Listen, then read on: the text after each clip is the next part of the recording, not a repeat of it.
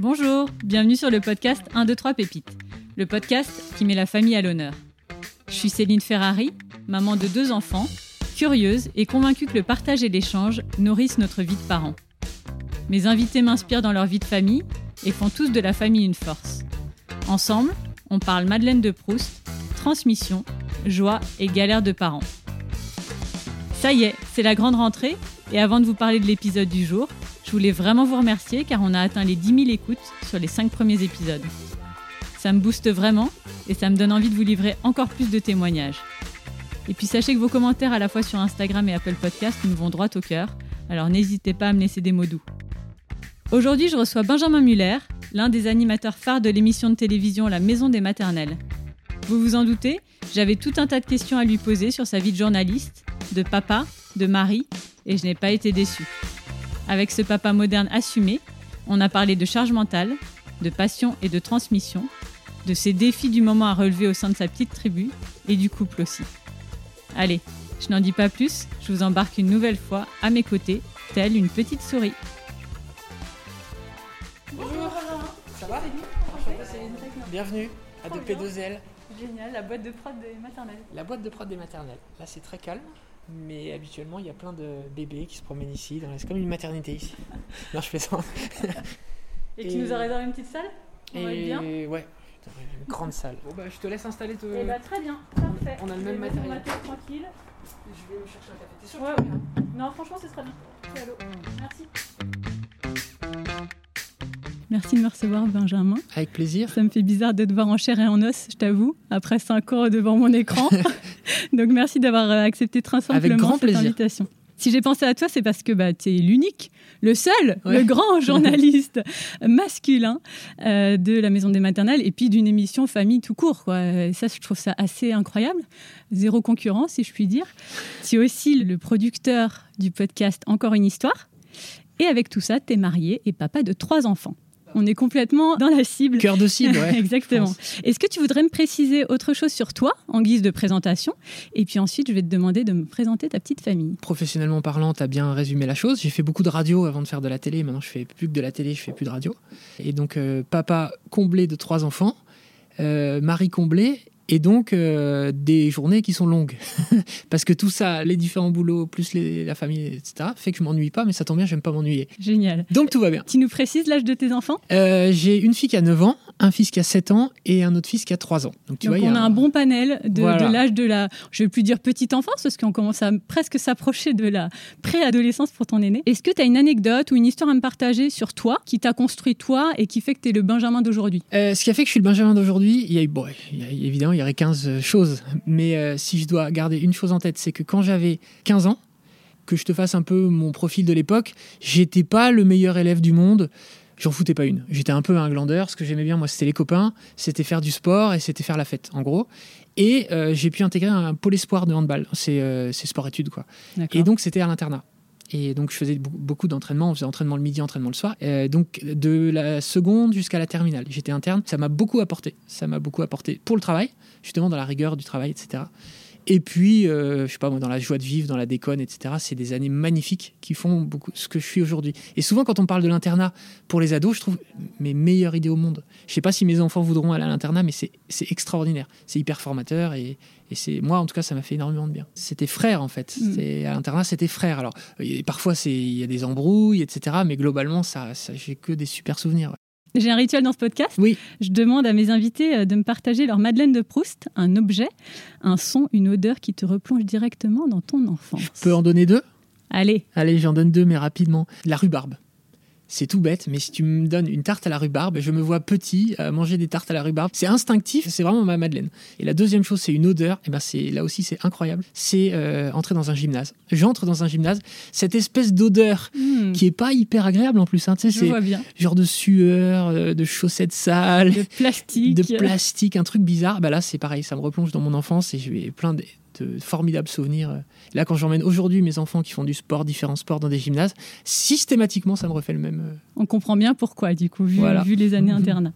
Tu es journaliste à la Maison des Maternelles depuis 5 ans, bientôt 6 ans même. Ma première question, et qui est vraiment la question de la curieuse, quoi, c'est mais comment t'es arrivée là, sachant que voilà, t'es dans un milieu pratiquement exclusivement féminin, sur un thème très féminin. Est-ce que tu avais une appétence sur le sujet de la parentalité, et au-delà du fait que tu étais papa, est-ce que c'est arrivé par hasard ou pas ? Alors non, c'est pas arrivé par hasard, et je dois dire que j'ai eu une chance mais incroyable. L'émission Les Maternelles, ça s'appelait Les Maternelles avant la Maison des Maternelles, je rêvais d'y bosser. Quand j'étais journaliste, j'avais des expériences télé, et je me disais un jour ou l'autre, je travaillerai dans cette émission. Et en fait, il se trouve qu'un jour, je vois passer une info comme quoi les maternelles changent de boîte de production. Et donc que la boîte de production de P2L, là où on est aujourd'hui, celle qui produit aujourd'hui les maternelles, qui est dirigée par Jérôme Casa, pourrait bien être la boîte qui va produire. Donc moi, j'envoie un petit mail à François Pécheux, qui bosse ici, en lui disant juste, voilà, j'ai appris que peut-être ça allait être vous, sache que je suis candidat si jamais besoin. Et là, il me répond, mais 10 minutes plus tard, « Oh, c'est marrant, viens demain nous rencontrer ». Donc le lendemain, j'arrive. Et ils avaient installé une petite caméra et ils me disent voilà, écris-nous 3 brèves sur la parentalité, on te filme et puis on voit ce que ça donne. Bon, moi, ok, j'écris mes 3 brèves, etc. Face caméra, je regarde la caméra, je fais un sourire et puis voilà. Et ils me rappellent le lendemain, en gros, ils me disent écoute, si on a l'émission, c'est toi. Tu vois, le truc, ça a pris 48 heures, c'est extraordinaire. Bon, après, on a évidemment beaucoup parlé, etc. Je leur ai expliqué.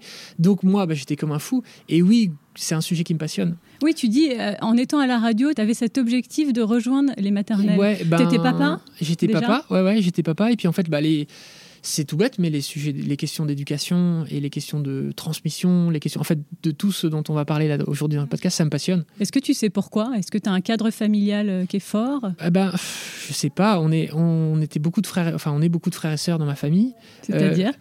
J'ai 2 frères, une sœur, et en plus famille recomposée avec 2 demi-sœurs. Donc en fait, on était toujours 5-6 enfants à la maison. Toujours. D'accord. La colo, quoi. Ouais, c'était la colo. Beaucoup de cousins, beaucoup de cousines. Ma mère est puéricultrice. Ah oui.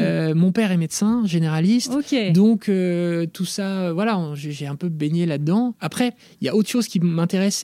Pour moi, ça doit pas être un sujet de femme, en fait. Et pour moi, c'est pas un sujet de femme. Je sais que cette émission est regardée à 95% par des femmes. Je le vois sur Instagram, tu sais, il y a les statistiques des gens qui te suivent. Moi, c'est 97% de femmes. Donc, j'ai bien conscience que cette matière-là dont on parle, aujourd'hui, va plutôt attirer les femmes que les hommes. Mais pour moi, c'est une erreur. Et donc, c'est un peu mon humble travail, c'est de faire en sorte d'attirer aussi les hommes, pour que les hommes aussi viennent se saisir de ces sujets. Mais c'est sur la bonne voie. Ça fait, je pense, quelques années que ça tend à aller vers de plus en plus d'hommes qui vont s'intéresser à ces sujets. Je pense que de plus en plus, on va arrêter de considérer que ce sont des sujets de femmes, voire de bonnes femmes, tu vois, comme on peut vulgairement... Génération. Ouais, ancienne génération le penser. Et donc moi, si tu veux être un homme au milieu de toutes ces femmes et d'essayer d'amener ma petite pierre pour changer un tout petit peu les mentalités, j'adore. Et il cherchait spécifiquement un homme, justement, pour aussi porter les sujets. Mais tu ne portes pas du tout que des sujets et tu n'interviens pas que comme l'homme de l'équipe qui va parler que paternité. Donc c'est ça qui est intéressant aussi, c'est que tu deviens un vrai expert de sujets, en effet, liés à la femme. Évidemment, tu es bien au-dessus de la moyenne du papa français sur tous les sujets liés à la grossesse et la maternité. Forcément, du coup, à force d'être tous les jours dans les émissions, j'ai engrangé. Quand j'ai commencé, en revanche, je me souviens d'une fois une émission sur l'épisiotomie. Et je me souviens que la veille, quand j'avais préparé l'émission, je me disais, putain, mais c'est quoi l'épisiotomie ? Oui, et je me dis, mais la honte, tu sais pas ce que c'est. Comment tu peux être dans une émission comme ça, tu sais pas ce qu'est l'épisiotomie. Puis en fait, comme tout le monde, tu travailles un peu, puis après tu compenses. Ouais. Donc je partais quand même de loin sur énormément de sujets. Mais c'est pas grave. Bon, je veux dire, avec des lectures, avec des documentaires, etc. On va parler bien sûr de paternité, de la tienne, mais aussi de la paternité dans la société. Ça m'intéresse d'avoir ton regard là-dessus. On en parlait, tu as dû acquérir énormément de connaissances au fur et à mesure de ces 5 années, à la fois en devenant père 3 fois, en tenant cette émission. Quel regard tu portes sur l'évolution de la paternité dans la société d'abord ? Comment ton métier influence ton rôle de papa au quotidien ? C'est alors 2 bonnes questions. Moi, je suis un optimiste. Donc le regard sur la paternité, moi je trouve que ça va dans le bon sens. Si je parle déjà autour de moi, je vois beaucoup de pères investis, je vois beaucoup de pères qui s'occupent de leurs enfants en fait. J'ai autour de moi peu de pères, voire pas de pères qui s'en foutent. Comme c'était, tu connais la série Mad Men, t'as peut-être vu la série Mad Men où le mec il rentre le soir à 21h, il dit pas bonjour à ses gosses, pas bonjour à sa femme, il se boit d'abord 3 whisky et après ça a été, allez bonne nuit tout le monde. Ça, c'est une réalité d'un certain temps. Alors c'est une réalité, je pense les années 60 ça devait vraiment être ça. Depuis les choses ont beaucoup évolué et je pense que cette paternité-là, il y en a évidemment Toujours. encore, bien sûr. J'ai aussi conscience, bien sûr, de ça. Mais je pense que de moins en moins. Et je pense que la jeune génération, celle des pères d'aujourd'hui, les nouveaux pères, c'est plus du tout un idéal que de ne pas s'occuper des enfants. Et voire même, je pense que les pères d'aujourd'hui peuvent être attentionnés, peuvent être doux, peuvent être câlins, peuvent être... Ils peuvent avoir des attributs qu'on ne voulait pas associer Voilà, au père, en fait. parce que je pense qu'on les opposait à la virilité, qui a longtemps été un idéal, et je ne sais pas si aujourd'hui la virilité telle qu'on peut l'entendre reste un idéal. Ou en tout cas, c'est très dur à définir. Enfin, je ne sais pas si toi, tu devais définir la virilité. C'est compliqué de définir la virilité aujourd'hui. Même la masculinité, c'est compliqué. Tout à fait. Je pense que tu peux être tendre, doux, rigolo, faire guili-guili avec tes enfants, et néanmoins être viril au sens où on peut l'entendre. Bon, tout ça est compliqué. Mais je pense que l'évolution va dans le bon sens. En revanche, ça va encore très lentement sur plein de choses. Et après, comment cette émission m'a fait changer ma paternité, bah là, le truc, c'est que ça me trouble, en fait. Parce que je vais faire une émission sur l'éducation bienveillante ou l'éducation positive. Je vais rentrer chez moi en me disant, évidemment, tout ce que j'ai entendu là, c'est évident qu'il faut l'appliquer. Le lendemain, on va recevoir un pédopsy qui, lui, est un peu en mode l'éducation bienveillante, c'est une connerie qui va nous faire une génération d'enfants casse-couilles. Je vais me dire, en fait, il a un peu raison quand même. Ouais, donc, tout le spectre. Ah ouais, donc des fois, ça me trouble. Moi, je fais un petit melting pot avec tout ça et puis j'essaye d'appliquer, tu vois, de faire mon petit mélange. Mais c'est sûr que c'est hyper enrichissant. C'est quoi le Benjamin Papa, le mélange, en tout cas, parfait à tes yeux aujourd'hui ? Ce qui est sûr, c'est que moi, je suis vraiment dans l'éducation bienveillante, dans l'éducation positive. J'essaye de... Allez, si je dois donner les petits piliers de mon éducation, j'essaye de faire en sorte de donner confiance à mes enfants, même si c'est compliqué. J'essaye d'être positif, j'essaye de jamais avoir de mots définitifs, tu sais, de mettre mes enfants dans des cases. Et j'essaye de leur dire que tout est possible dans la vie. Par exemple, mon fils qui a 7 ans, il veut aller vivre dans la savane et s'occuper des lions. Et je lui dis, fonce. Enfin, tu vois, bon, sans doute que les choses de la vie feront qu'il fera pas ça, mais après tout, s'il veut le faire. Moi, j'ai vraiment envie de leur dire, tout est possible. Je veux dire, à cet âge-là, foncez. Donc, j'ai envie de leur... Rêve et fonce, en tout cas. Ouais, rêve et fonce. Il faut pas se mettre de limites. J'essaie de les ouvrir à un maximum de choses, etc. Et j'essaye, dans la mesure du possible, de pas trop gueuler. Et... Ouais, même si... de temps en temps, quand même, ça gueule un peu. Ça nous prend forcément un peu. La confiance en soi, comment ça se traduit ? C'est dur, justement. Je pense que c'est un désir de beaucoup de parents. Comment tu fais ou comment tu as l'impression, en tout cas, de la distiller dans l'éducation déjà, en les encourageant. Par les mots ? Par les mots, ouais, bien sûr. En faisant en sorte de leur dire de continuer dans ce qu'ils aiment, que les échecs, c'est pas grave. Les échecs, c'est ce qui t'apprend à progresser. Ça, c'est le sport, sans doute, qui m'a appris ça. Que, je sais pas moi, quand un de mes enfants me dit que le dessin ils dessinent beaucoup mes enfants, que le dessin qu'ils ont fait est moche, je lui dis mais tu rigoles, enfin je veux dire, à tes yeux t'as peut-être raté le bonhomme, mais viens je te montre Picasso, regarde les dessins de Picasso, tu trouves que c'est beau? Oui, c'est beau, mais est-ce que tu dirais que ça correspond aux critères de beauté que tu as en tête pour tes propres dessins? Non. Donc tu vois, j'essaye de les stimuler un petit peu comme ça. Là où c'est difficile, je trouve, c'est par exemple, tu vois, ma fille qui a 9 ans, la confiance, ça passe aussi par faire confiance tout simplement. Si elle me dit, je vais au parc qui est en bas de chez nous avec mes copines, est-ce que je la laisse y aller seule ou est-ce que je surveille quand même un peu? Ouais, mais il faut faire confiance. Donc il faut la laisser. Et c'est ça aussi, c'est comme ça que tu gagnes la confiance. Mais d'un autre côté, oui, t'es un peu tiraillé. T'as en tête les faits divers, les pédophiles, les trucs. Donc t'es tiraillé. Donc voilà, je prends un peu sur moi. J'essaie de faire attention pour pas trop les angoisser. Et voilà. Mais je suis pas un modèle. Hein. Je fais un peu comme tout le monde.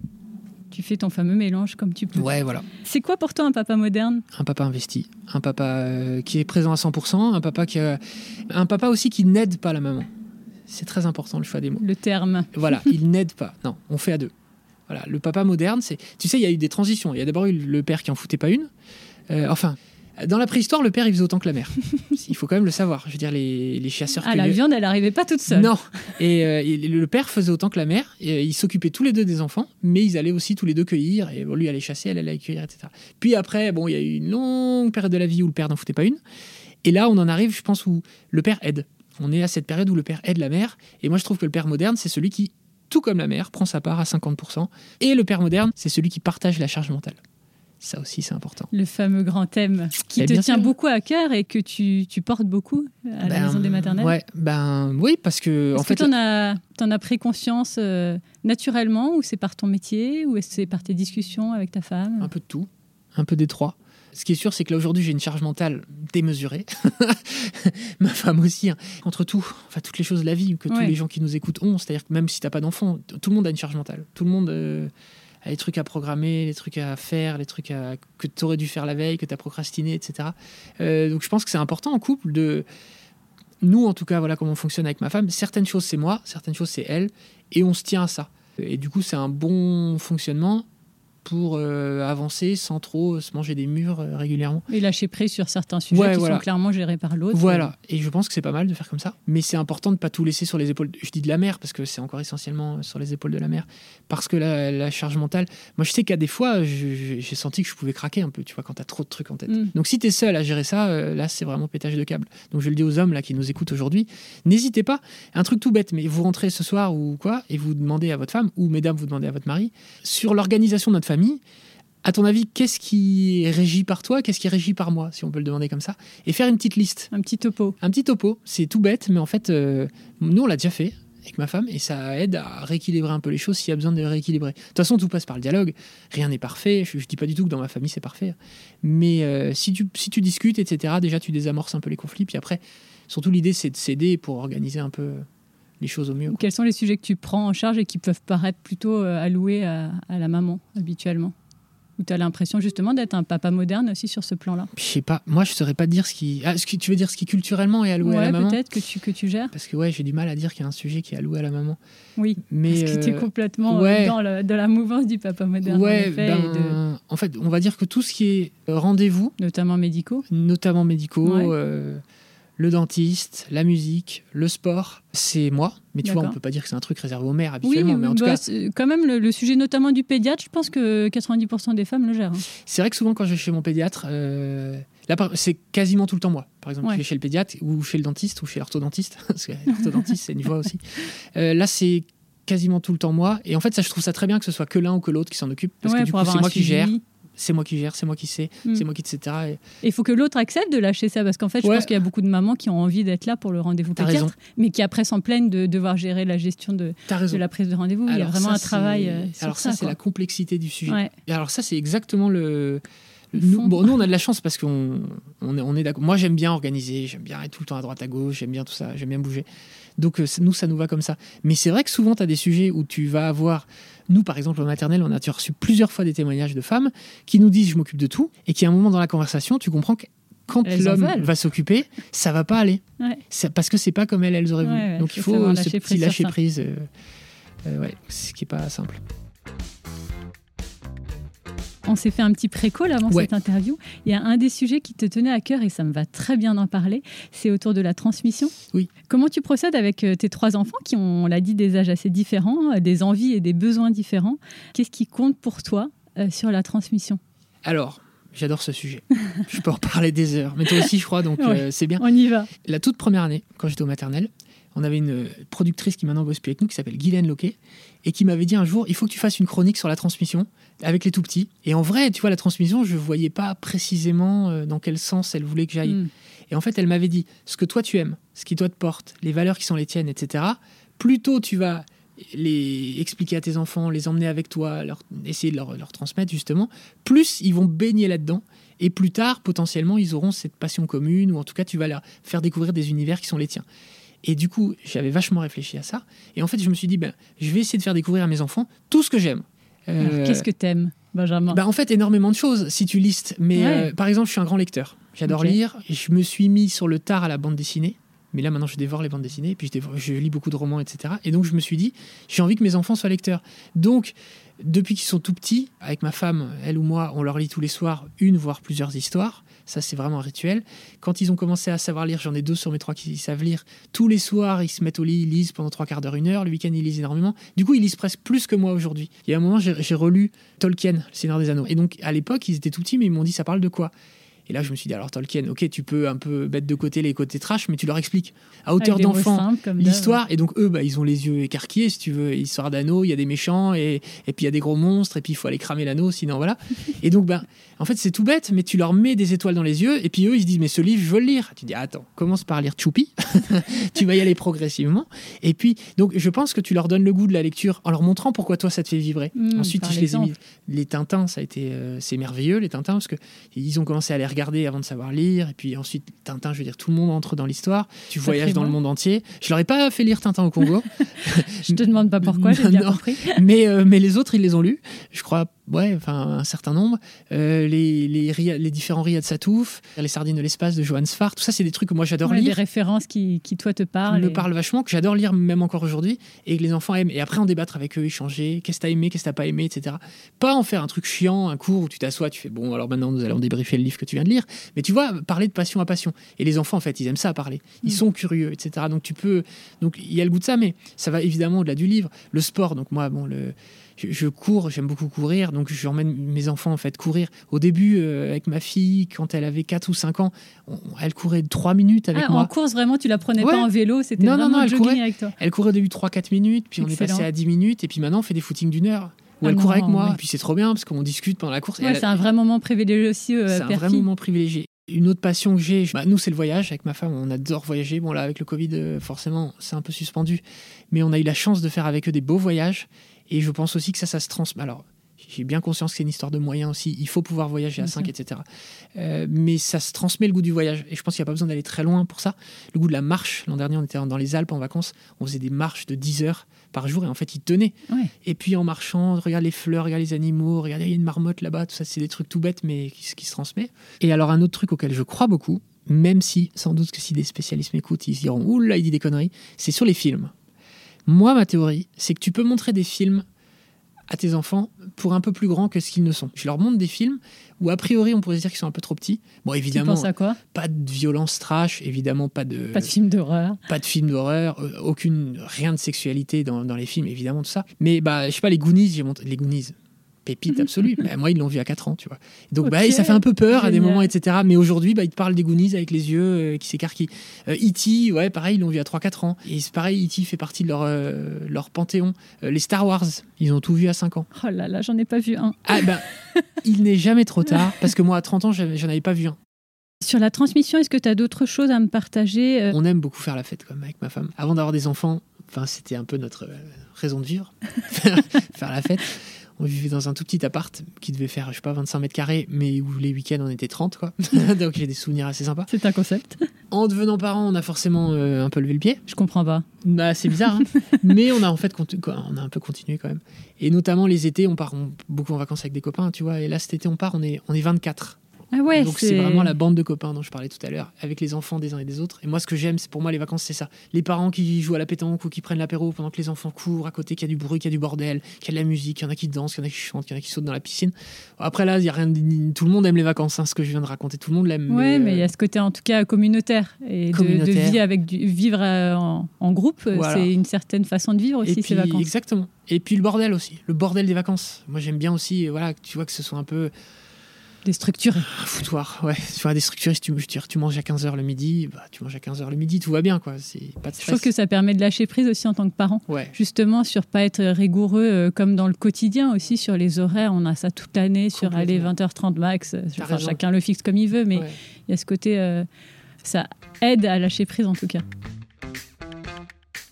Tu as 3 enfants de 3, 7 et 9 ans, on l'a dit. Est-ce que tu as une difficulté que tu rencontres aujourd'hui ? Parce qu'on sait qu'à chaque âge aussi, c'est joie, mais aussi c'est difficulté. Bien sûr. Est-ce que tu as un exemple par enfant ? Parce que je trouve que c'est très concret, d'une difficulté que tu rencontres et peut-être une astuce ou quelque chose qui t'a aidé pour affronter cette difficulté. Allez, on commence par le petit dernier. 3 ans, ton petit garçon. C'était à lui que je pensais. C'est souvent challenging cet âge-là, on le sait. Ouais, parce que le petit dernier, qui est trop chou, il est trop mignon, il nous fait craquer, mais du coup, il en profite. Craquer dans les 2 sens du terme. Ouais. Là, il nous fait galérer la nuit, c'est horrible. Et là, franchement, c'est chaud. Et ça n'a pas toujours été le cas ? C'est une phase là sur les nuits ou... Non, là, c'est une phase, mais qui dure longtemps. C'est une longue phase. Et donc, en fait, pour s'endormir, ça prend de plombe. On a 2 étages. Il redescend tout le temps. Et pendant la nuit, il redescend. Et il peut redescendre 10 fois et puis pleurer. Alors, comment tu gères ça ? Allez, prenons l'exemple des dires. C'est la 10e fois qu'il descend. Qu'est-ce que tu fais ? Comment tu fais ? Est-ce que tu as une technique magique ? Je le remets et je le remets au lit. Non, je j'ai pas de technique magique. Sinon, tu serais pas dans cette situation. J'en ferai un livre et je le vendrai beaucoup. Non, j'ai pas de technique magique. En fait, ce que je suis persuadé, parce qu'avec mes 2 grands aussi, on a eu des phases de moments compliqués avec le sommeil, c'est qu'à un moment ou un autre, le parent décide que c'est fini et qu'il y aura plus de galère. Et je pense que là, aujourd'hui, on l'a pas encore décidé. Oui. C'est très inconscient, cette histoire. Parce que là, moi, je rêverais de dormir. Mais en fait, je pense qu'on n'a pas encore acté le fait que ça y est, maintenant, tu dors la nuit, tu te lèves plus. Maintenant, ça suffit. Ton deuxième petit garçon de 7 ans. Avec le deuxième qui a 7 ans, le petit challenge, c'est peut-être par rapport qu'on a pu avoir, qui va mieux maintenant, peut-être par rapport aux copains. Il a un petit groupe de garçons qui ont son âge, qui franchement, pris les uns un par un, ils sont tous trop mignons. Ils sont tous bien élevés, ils sont tous gentils, tu vois, il n'y a pas de problème. Mais dès qu'ils sont en groupe, ils se foutent sur la tronche, ils s'insultent. Et au bout de 2 secondes, en fait, tu comprends pas, mais ils s'adorent. Et donc, le challenge, c'est un peu de leur faire comprendre que, tu vois, essayer de passer outre cette espèce de violence et cette espèce de violence, en fait, entre enfants de 7 ans, que j'ai pas connu avec ma fille qui est plus grande. Et je dois dire, et ça, on en parle avec elle, au parc, t'as des groupes de garçons, groupes de filles, je comprends pas, mais les groupes de garçons, ils se foutent toujours sur la tronche. Et à un moment ou à un autre, il y en a toujours un qui... c'est pour rigoler, hein, mais... Et les groupes de filles, jamais. Donc il y a quand même quelque chose là-dessus. C'est quand même un sujet dans notre éducation à tous. Et ça me renvoie un peu... Tu vois, je me dis, qu'est-ce qu'on a fait de différent entre les deux pour que lui ait ce petit truc de la bagarre. Et encore, ça reste raisonnable. Hein, c'est pas un gros bagarreur. Mais quand même, il y a quand même ce truc. Donc voilà, le petit challenge qu'on a, c'est d'essayer de lui faire comprendre que, avec les copains, en fait, on se tape pas dessus... qu'on partage, et ça passe par la discussion, par l'échange. Mais ça, tu l'as observé, parce que c'est pas évident quand même, on n'est pas dans les cours de récréation, on n'est pas avec nos enfants au quotidien. Comment tu l'as observé? Est-ce que c'est dans la communication? Non, mais en fait, je suis quand même... Tu vois, je les récupère, moi ou ma femme, tous les soirs à 16h30. Ok. Donc, je suis quand même beaucoup avec mes enfants. Ouais, t'es attentif. J'ai la chance de pas avoir d'horaire tu vois, de rentrer à 20h, ce que j'ai connu plus tard. Donc, non, je les vois beaucoup au parc, je les vois beaucoup avec des copains qui viennent à la maison. Donc tu peux observer ces moments-là. Ouais. Et alors, on finit quand même avec ton aîné, ta fille de 9 ans. Le défi qu'on a en ce moment, c'est que je commence à lui faire honte. Ah là là, déjà. C'est bientôt. Hein. Pourtant, je fais gaffe. Je fais très attention. Mais qu'est-ce que tu veux dire? Je fais très attention à ce que tu dis, ce que tu fais. Ouais, à ce que dès qu'il y a des copains, dès que c'est devant l'école, dès qu'il y a d'autres mondes, tu vois, je fais vraiment gaffe à pas. Mais en fait, je me rends compte que tu peux faire autant attention que tu veux.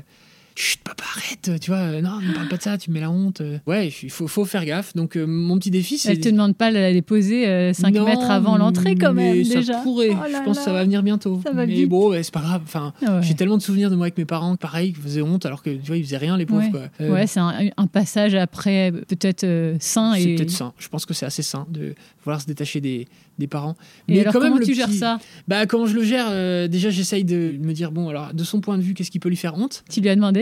Ouais, puis elle a pas trop de réponses, mais en gros, il faut juste que tu la fermes, quoi. Tu viens, bonne journée, allez, à ce soir. Pas trop de démonstrations affectives. Tu vois des parents qui font des énormes câlins à leurs enfants, tu les sens qui sont au bout de leur vie, les enfants. Bon, ça, j'essaye de pas faire. Benjamin, tu m'expliquais que grâce à vos horaires décalés, vous êtes tous les deux dispo, ta femme et toi, tous les soirs de 16h30 jusqu'au coucher. Comment vous vivez ce temps quotidien tous les 5? C'est hyper structurant. Ouais. Ça doit être incroyablement génial et épuisant. Ouais, voilà, t'as tout dit. Génial et épuisant. En quoi ça structure ta famille? Je pense que ça leur apporte un socle de sécurité, en fait. Je pense que les enfants, ils ont besoin d'être sécurisés, émotionnellement, matériellement, dans tout. Et donc là, c'est vrai qu'ils l'ont. C'est-à-dire que le moindre problème qu'ils vont avoir, on est là, on est ensemble, on en discute, ils savent qu'on est là. Ça traîne pas pendant 4-5 jours, plusieurs semaines. L'accompagnement de toutes les choses, les devoirs... se laver, machin, manger, etc. On est là, donc on les accompagne. Et je pense que du coup, le fait d'être tout le temps les uns ensemble, ça apporte des tensions, ça c'est clair, il y en a. Mais ça apporte aussi énormément de communication. Et donc on discute beaucoup, on peut beaucoup échanger, je pense qu'on se comprend bien les uns les autres, donc ça c'est super. Et l'autre petite astuce, c'est qu'on vit à la Suisse. Ma femme donc est suissesse, et donc on vit à la Suisse, c'est-à-dire que les Suisses, à 18h, ils mangent. 18h, 18h15. Et c'est génial. Je dis pas quand t'as pas d'enfants et tout, pas forcément. Mais nous, on a vachement pris ça. Donc on mange à 18h, 18h15. Tu sais, le moment, sinon, si tu manges à 19h30, 20h, à partir de 18h30, ils sont là, j'ai faim, machin, ils sont un peu énervés et tout. En fait, tu manges à 18h15. À 18h, mettons 45, t'as fini de manger, de débarrasser de trucs. Et là, il y a 1h30 d'un peu quartier libre pour tout le monde. Et là, les enfants, ils sont vachement plus apaisés, ça change tout. Et c'est là où ils se retrouvent un peu dans la chambre, à dessiner, à jouer tranquillement et tout. c'est le meilleur conseil que je peux donner à tout le monde. Mangez tôt. Faites-les manger tôt. Et puis bon, c'est sûr qu'il y a un rythme aussi avec ta femme qui se lève au milieu de la nuit. Ouais. C'est inévitable. Elle se lève à 1h20 du matin. Ouais, c'est quand même un rythme très particulier. Déjà, le 16h30, 20h30, vous n'avez pas d'aide de tierce, d'une tierce personne. Vous gérez vraiment tout ça. C'est quand même chapeau, parce que je pense que c'est pas facile tous les jours. Comment vous gérez ce rythme? Parce que donc, ta femme se lève en plein milieu de la nuit. Tu gères du coup seul le matin? Le matin, je gère. Ce qu'il faut savoir, c'est que pour moi, c'est une sportive de haut niveau. L'hygiène de vie, l'énergie que ça demande, la force que ça demande de faire ça, c'est barge. Moi, je pourrais pas. J'ai fait un tout petit peu, moi, de matinale à France Info, où je me levais à 4h30, je trouvais ça déjà atroce. 1h30, c'est quand même un truc de fou. Oui, c'est-à-dire c'est pas que possible. plein de gens qui s'endorment à 1h30. Elle se lève à 1h30. Donc, elle a une force aussi bien physique que mentale pour réussir ça, où franchement, je suis impressionné. Je pense qu'il n'y a pas beaucoup de monde qui serait capable de faire ça. Comment on fait? Le matin, je gère, voilà, tout simplement. Je les emmène les 3 à l'école, etc. Et toi, tu démarres un peu plus tard? Et moi, je démarre... en fait, quand on fait de l'émission de télé qui est en direct, en gros, je les dépose à 8h. Et moi, j'y suis à 8h20, 8h30. D'accord. Et l'émission commence à 9h, donc ça laisse peu de temps pour le maquillage et tout, mais je me débrouille, on va dire. Je suis un peu speed tout le temps, mais ça va. Puis le soir, on est ensemble. On est 2, donc c'est hyper confortable. Et on a nos week-ends. D'accord. Et mine de rien, c'est une chance. C'est un gros... Il y a énormément de gens qui bossent le week-end et tout, donc nous, on a cette chance-là. Je te propose de parler du couple au sein de la famille aussi. Tu es mariée à Céline Kallmann, qui est journaliste RMC, on le disait, et notamment avec des horaires assez incroyables, puisqu'elle fait une matinale, donc elle se lève en pleine nuit. Comment vous arrivez, par votre rythme, par vos métiers, par le fait que vous êtes parents d'une famille nombreuse, à vous conserver en tant que couple et garder la flamme, comme on dit? Je pense que c'est hyper important d'avoir en tête, comme tu dis, que le couple s'entretient, que rien n'est jamais acquis, et que c'est pas parce que t'as des enfants, que t'es fatigué, que t'as une activité professionnelle et autres, que tu dois délaisser le couple. Il faut le garder en tête tout le temps. Et donc, dans la mesure du possible, essayer de se fixer des temps sans enfants, des temps en couple et tout. Comment on fait avec 3 enfants? Comment on fait? Déjà, on a la chance, de par nos horaires, de pouvoir se retrouver quand même souvent les matins, d'avoir les fins de matinée juste tous les 2, sans enfants. Et cette année, on s'était dit, on se fait tous les vendredis, peu importe qu'il pleuve, qu'il neige, qu'il vente ou quoi, on fait garder les enfants et on sort. Je pense que c'est important d'avoir des projets en couple. Et nous, moi, j'adore. Moi, c'est une de mes passions de vie, c'est d'avoir des projets. Donc, je la saoule un peu des fois avec ça, mais se projeter ensemble, regarder dans la même direction et rigoler et se marrer. Et je pense que nous, on se marre, ça c'est bien. Et essayer de garder ça, essayer de garder un peu de sens de l'humour, d'autodérision. Ta femme a partagé publiquement, et notamment dans Brut, et par écrit, son sujet de votre fausse couche. Et moi, ça m'intéresse d'avoir ton regard sur cette épreuve de couple et de famille. Alors, tu as raison de dire que c'est une épreuve de couple. En revanche, moi, je dirais quand même que c'est sa fausse couche. Parce que c'est quand même elle qui, physiquement, c'est quand même... a vécu tout ça. Pour le coup, mais en revanche, épreuve de couple, oui. D'ailleurs, c'est marrant, c'est ce qu'elle dit dans sa vidéo dans Brut. Pourquoi est-ce qu'on parle de fausse couche? C'est incroyable, quand même. Fausse couche, qu'est-ce qui est faux? Oui, elle remet en cause le terme. Quand tu réfléchis 2 secondes, c'est pas faux, en fait. Je sais pas, on pourrait trouver plein d'autres manières d'aborder la chose. Elle a vécu ce que vivent énormément de femmes. Je crois que c'est 1 sur 10 les chiffres. À mon avis, c'est même sous-évalué. C'est-à-dire une fausse couche récemment. Et ce qu'on a trouvé assez incroyable, c'est qu'en allant aux urgences, c'est l'accompagnement psychologique qui lui a été réservé, qui pour le coup, comment je pourrais dire ça? Moi, je fais toujours très attention, par exemple dans le débat sur les violences obstétricales qui existent, je fais toujours très attention aux propos qui vont être tenus contre les médecins, contre les sages-femmes, contre les infirmières. À respecter le corps médical quand même. Parce que métier hyper compliqué, ils travaillent dans des conditions qui sont hyper compliquées. Parfois, il y a des accouchements qui se passent en urgence, où je veux dire, évidemment que tu n'as pas le temps d'expliquer pendant 20 minutes à la femme ce que tu es en train de lui faire, etc. Une fois que j'ai dit tout ça, pour ma femme, la fausse couche, ça coûtait rien de lui demander comment elle allait. Ça coûtait rien de faire un tout petit peu attention, de pas lui dire madame vous avez un sac vide, à moi de me dire donc elle a un utérus vide. On n'était pas dans un moment d'urgence justement, là il y avait une discussion possible en fait. Quand j'en parle avec Anna Roy, qui est la sage-femme de l'émission, elle hallucine parce que pour elle la psychologie est aussi importante que le reste, donc c'est incroyable. Et la première chose que l'interne a dit à ma femme quand elle est arrivée et que la fausse couche était confirmée, c'est « Oh, voyez le bon côté des choses, vous avez 40 ans, vous réussissez encore à tomber enceinte, c'est super, vous n'êtes pas encore stérile. » Ça se veut positif, mais c'est tellement mal placé. Alors bon, on va dire que tout ça, c'est pas forcément de la malveillance, c'est plus... Non. Elle a écrit ce texte, et après, donc, elle a fait cette vidéo de Brut, elle a reçu des milliers et des milliers de messages de soutien, des messages gentils, et surtout des messages de femmes qui ont dit « Mais j'ai vécu pareil, moi, voilà ce qu'on m'a dit, etc. etc. » Et ce que je trouvais compliqué aussi, moi, du point de vue du père, c'est qu'à cause du Covid, je pouvais pas aller avec ma femme quand elle a eu l'échographie, qui a montré qu'il y avait bien une fausse couche. Et si tu veux, on était quand même en fin de Covid. Quand tu vois que tu peux aller faire tes courses et que c'est noir de monde, mais que tu peux pas entrer à 2 dans une pièce en ouvrant la fenêtre pour faire une échographie. Sachant que c'est ton conjoint. Bah ouais, tu te dis ça craint. Donc moi je l'ai reçu par SMS qu'elle m'a envoyé parce qu'elle devait attendre 2 heures y a après pas de sans moi, tu vois. Ouais. Je me dis, et donc à l'hôpital il me disait mais ouais mais monsieur avec le Covid c'est le protocole. Ouais d'accord, je comprends, il y a un protocole, mais en fait c'est chiant quoi. Des fois les protocoles, non, un peu d'humain. Une fois encore, tu sortais à cette période-là, tu pouvais aller chez H&M, t'acheter des fringues, il y avait plein de monde dans la file d'attente. Mais je pouvais pas être à côté d'elle, lui prendre la main pendant ce moment difficile. Tu vois, c'est crucial. Les protocoles, c'est bien, mais il faut un peu de souplesse aussi, et ça en a manqué. Pour finir sur une petite note positive, est-ce que tu as une anecdote ou quelque chose qui t'a fait marrer, là, récent à me partager sur la maison des maternelles ?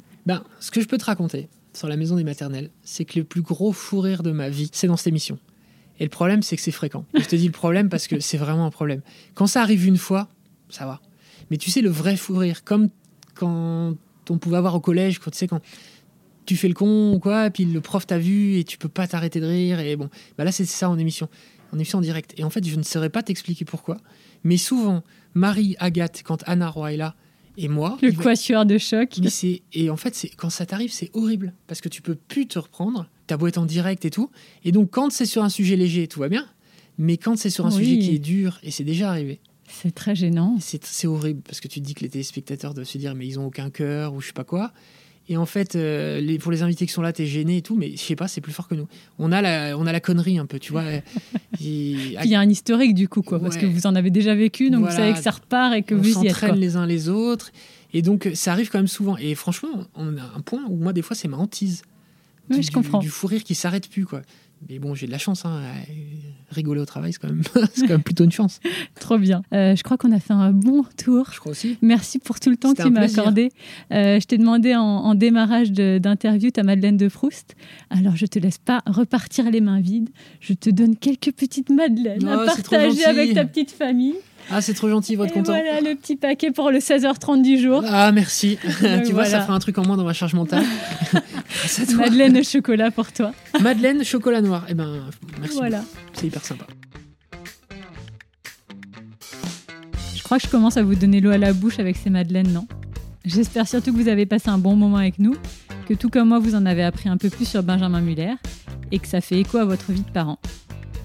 J'ai adoré sa manière de voir les choses et son énergie, et je suis sûre que vous aurez une petite pensée pour 1, 2, 3 pépites la prochaine fois que vous le verrez à l'écran dans la maison des maternelles. Pour suivre la sortie du prochain épisode dans 15 jours, n'hésitez pas à vous abonner à mon compte Instagram et à la chaîne du podcast. À très bientôt!